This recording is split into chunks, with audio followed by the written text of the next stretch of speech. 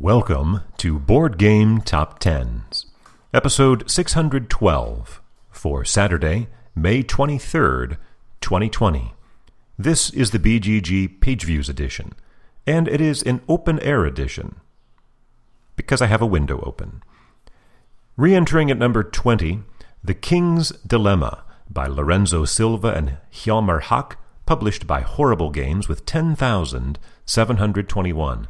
That is 1,600 more than last week's number 20. Tumbling 5 spots from 14 to 19, Root by Cole Wehrle, published by Leader Games with 11,498. 777 more than The King's Dilemma, and a decline of only 19 views, or 0.2%, and yet a drop of 5 positions. So last week I said that the page view totals up and down the list were lower, so they've basically rebounded. It's not that this week is higher, it's still just a reflection of last week being lower. Down 1 spot from 17 to 18, Brass Birmingham by Matt Tolman, Martin Wallace, and Gavin Brown, published by Roxley Games with 12,034. 536 more than Root, a gain of 19%, but it loses 1 position. Also down 1 spot from 16 to 17, Scythe by Jamie Stegmaier, published by Stonemaier Games with 12,308. 274 more than Brass, and a gain of 13%. So Brass made up about 500 views on Scythe. They both moved down 1 step in lockstep.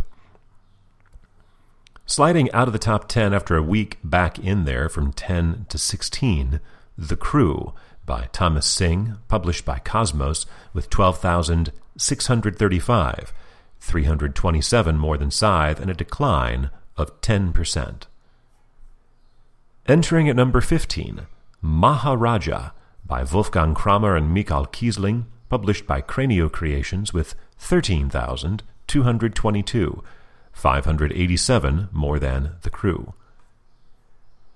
Down 3 spots from 11 to 14, Everdell by James A. Wilson, published by Starling Games with 13,636.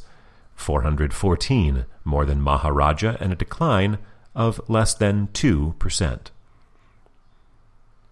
After 3 weeks back in the top 10, sliding from 9 to 13, Marvel Champions by Michael Boggs, Nate French, and Caleb Grace, published by Fantasy Flight Games with 14,051 views. 415 more than Everdell, and a decline of 7.5%. Entering at number 12, My City by Reiner Knizia, published by Cosmos with 14,248. 197 more than Marvel Champions. And after a 5-week run back in the top 10, going from 8 to 11, Spirit Island by R. Eric Roos, published by Fabled Nexus with 14,845. 597 more than My City, and a decline of 8%. There are 4 new entries in the top 10, all of them debuts. The 4 falling out are from 8 to 11, Spirit Island, from 9 to 13, Marvel Champions, from 10 to 16, The Crew, and from 2 to 85, Tiny Forming Mars. Tumbling from 4 down to number 10, Wingspan by Elizabeth Hargrave, published by Stonemaier Games with 15,362. 517 more than Spirit Island, a decline of 28%, but still 1,300 more than last week's number 10. Backing off 2 spots from 7 to 9, Nemesis by Adam Kwapinski, published by Awaken Realms and Rebel with 16,221. 859 more than Wingspan, and a decline of 3.5%. The first of our 4 debuts is at number 8, Under Falling Skies by Thomas Ulier with 16,498. 277 more than Nemesis, and a gain of 106%. 2 weeks ago, it was number 11. That was the week of the solitaire games invading the list. Last week it fell back to number 25, so it's a 17-position gain up to number 8. The subtitle of Under Falling Skies is a 9-card print-and-play game. And as for why it is appearing here now, it is because Stronghold has picked it up, and so there's been some attention there. In fact, the Stronghold version, the cover has been posted and has been on the hotness here in the last week.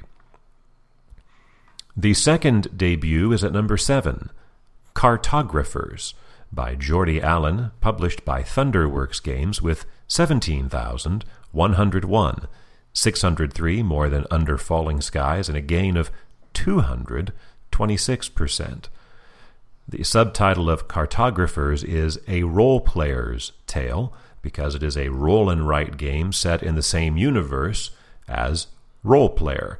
That's roll spelled R-O-L-L. That was published in 2016 and is currently ranked number 201 on Board Game Geek. Cartographers was a nominee for the Golden Geek for both solo and family game, and is now a nominee for the Kenner Spiel des Jahres. At number 6 for the second week in a row, Terraforming Mars by Jacob Frixelius, published by Stronghold Games with 17,647, 546 more than Cartographers, a decline of 1.3%.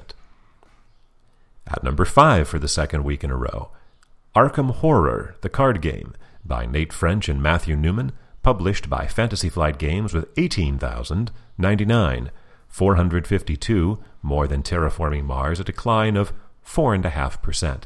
This is the 13th consecutive week that Arkham Horror, the card game, has been in positions 4 through 6, 4, 5, or 6 each of those 13 weeks. That is 3 solid months in the middle of the top 10. Last week's number 1 slides back 3 spots to number 4, Hell, that's with 1 L, by David Rakoto, published by Mythic Games with 24,138, 6,000 more than Arkham Horror, the card game, but a big decline of 43%. The Kickstarter for Hell has just a couple days to go, and it's up over $1.5 million pledged. But a big gap between number 4 and number 5. In fact, the largest gap between two positions we have seen prior to this on the list this week was 859 between number 9 and number 10. So 6,000, that's the gap from number 5, Arkham Horror, down to Brass at number 18. That's the same as the gap between number 5 and number 4. At number 3 for the second week in a row, Gloomhaven by Isaac Childress, published by Cephalofair Games with 24,683, 545 more than Hell, a decline of 5%. So it just edged out Hell to stay in the top 3, making it the 10th consecutive week that Gloomhaven has spent in the top 3. But at just under 25,000 views, that is the fewest views Gloomhaven has had in a week since November 30th, almost 6 months ago, which was right before Frosthaven was announced. Debuting, our third debut, at number 2, Tiny Epic Pirates by Scott Almes, published by Gamelin Games with 26,497, 1,800 more than Gloomhaven, and a gain of 435%. That's because it was announced on Tuesday. This is the 9th game in the Tiny Epic line. The Kickstarter blurb says it, quote, features a unique rondel system, ship minis, and language-independent play, unquote. The Kickstarter is up over $500,000, and because it posted on Tuesday, the game page was posted on Tuesday, and it was immediately number 1 on the hotness for Tuesday, rather than Wednesday, when I collect data, that skimmed off about 5,000 views from the top. So it would have had maybe as much as 5,000 more. So it probably missed out on number 1 this week because of just when it was posted. But instead, our number 1 is our 4th debut, Small World of Warcraft by Philippe Kiarts, published by Days of Wonder, with 27,297, 800 more than Tiny Epic Pirates. Small World of Warcraft is not a before and after Wheel of Fortune puzzle, but rather a re-implementation of Small World, released in 2009 and currently ranked number 234 on Board Game Geek, and set in the fantasy world of Azeroth, which is the setting for the Warcraft series of video games. This is the 7th consecutive week that we have had a different game at number 1. The last time we had a run like that of 7 weeks in a row was ended in August of 2019, and was finished off by Tapestry, which went on to run for 9 weeks at the top. I don't think Small World of Warcraft is going to do that.